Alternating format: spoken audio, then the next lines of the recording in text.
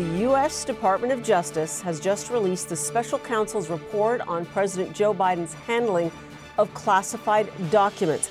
Now, you'll remember, these were the documents found at the Penn Biden Center in Washington, D.C., and also at the president's home in Delaware. Earlier today, the White House declined to assert executive privilege over any of this report, and that's why we have it in our hands now. We want to go straight to our Caitlin Polantz, who's been reading through it. And Caitlin, I mean, from the few lines that I've seen, this is quite a bombshell for the Biden administration.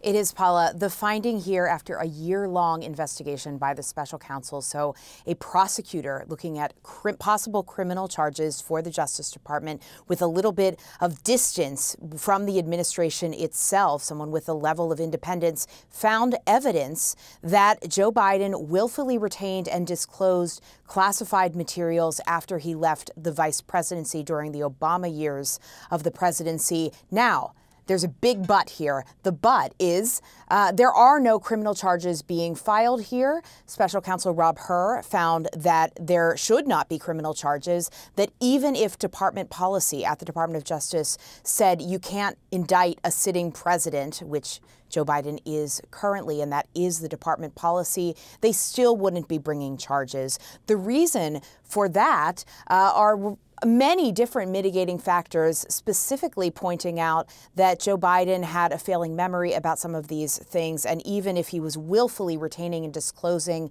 classified information, especially about Afghanistan, the Afghanistan military, foreign policy, as well as handwritten notebooks he kept from his vice presidency, even though he shared them at some point with a ghostwriter he was working with on a memoir, it was not enough to convince a jury that there was guilt on his mind or that he willfully wanted to keep these things in violation of the law.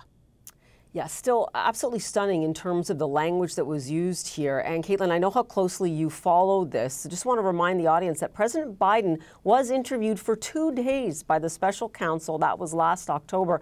I mean, how do you think that played into what we see today in terms of the results of this investigation?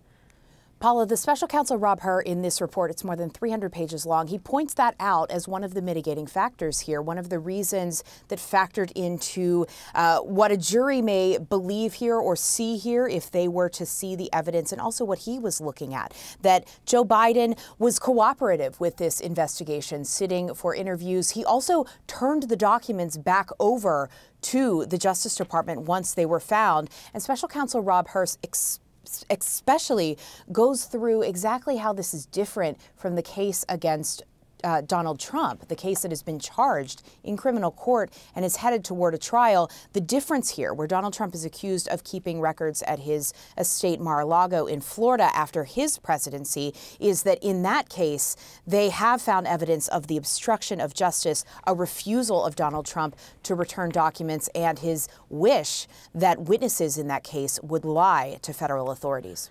Yeah, and we should remind people as well that former Vice President Pence also faced an investigation. He was cleared of any wrongdoing, I guess it was June last year. And Caitlin, just before I let you go, can you remind us where we at right now with the Trump case in terms of the documents case now?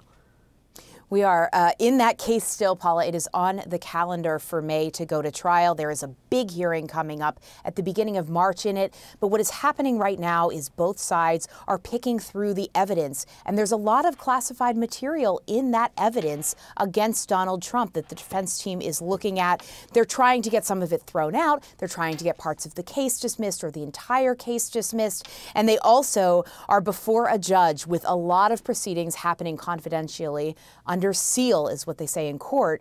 All of these proceedings are happening under seal because the case involves so much classified material here. They have to be very careful with it because of national security reasons. Paula? Okay, Caitlin Polantz, really appreciate you getting that to us quickly. We want to go now to CNN legal analyst Joey Jackson and Norm Eisen, who both join me. Norm, I'm going to go to you first on the case itself. I mean, okay, you say the logical thing, relief from the White House that there aren't any charges.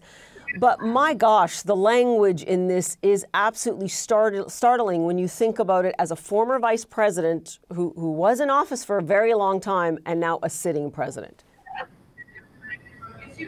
Yes, it's strong language. That's appropriate. no matter who you are, if you are handling our nation's classified secrets, you have to do so with care. And the current president could have done better with that. But let's note the important distinction here. No evidence of intentional wrongdoing, not enough evidence to establish a criminal prosecution, whereas in the case of the former president, Donald Trump, you not only have the mishandling, you have evidence that he was intentionally mishandling documents, and instead of cooperating as President Biden did, former President Trump allegedly obstructed justice, interfered with the investigation. So these two cases are apples and oranges, but that does not mean that Joe Biden did the right thing. He did not. Yeah, it certainly seems from what the special counsel was saying that the best case would be that he was being careless. Now, that does not jive with the words willful. Joey, do you believe that President Biden, served himself well by agreeing to cooperate with this investigation? Again, it was 2 days with the special counsel. So, Paul, I do. I think it's very important, right? It goes to the issue of intent. It goes to the issue of criminality. It goes to the issue of putting things in context. In this world, we have context and we have perspective. And when you can sit and give your perspective in terms of mishaps that you made, it makes a big difference. It's what we lawyers call mitigation, mitigating circumstances. And so when you cooperate fully and completely, when you indicate that you had no ill intent, when you don't instruct other witnesses to cover or otherwise lie for you, it makes a difference in terms of what prosecutors are going to do and what they did do in this case. The issue then becomes, Paula, how it's going to be received politically. Obviously, the former president is going to say, aha, you see, it's a gross distinction. I'm treated differently. They prosecute me. They don't prosecute Joe Biden. Crooked Joe Biden. Well, get ready for it. In addition to that, his allies will do it. As Norm said, and I do agree, it's apples and oranges in so many regards. But people who don't follow the niceties and the fine distinctions are not going to see it that way. And this is going to be political fodder for those who are the enemies of Biden in a campaign to say that the Justice Department is bought and paid for, and there's people who engage in similar conduct. It's not, but are being treated, dissimilarly. And that's what's going to come for sure and soon. And now, Norm, the question I would have, and it's a question of privilege, and I'm not talking about the legal kind. If you were a government employee working in any department in Washington or beyond, and you did this, some may believe that the president, former vice president, has been treated differently because they will assume that if you were sitting there and you were an official in the transportation department, let's say, and you were found guilty of this, that charges would be laid against you. I understand those who will ask those questions, and certainly President Biden's political opponent, former President Trump, will say so, but that's just not right. I make that judgment based on having held our nation's highest security clearances myself as the United States ambassador, and having been, when I was in the White House counsel lead on Executive Order 13526, which governs the handling of these documents.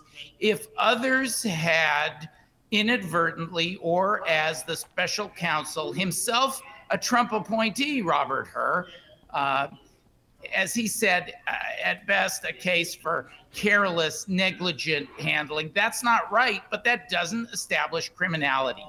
That and the full cooperation would lead to this kind of a reprimand that we do see in this extensive special counsel report, but no one else would be prosecuted for this either if it was inadvertent.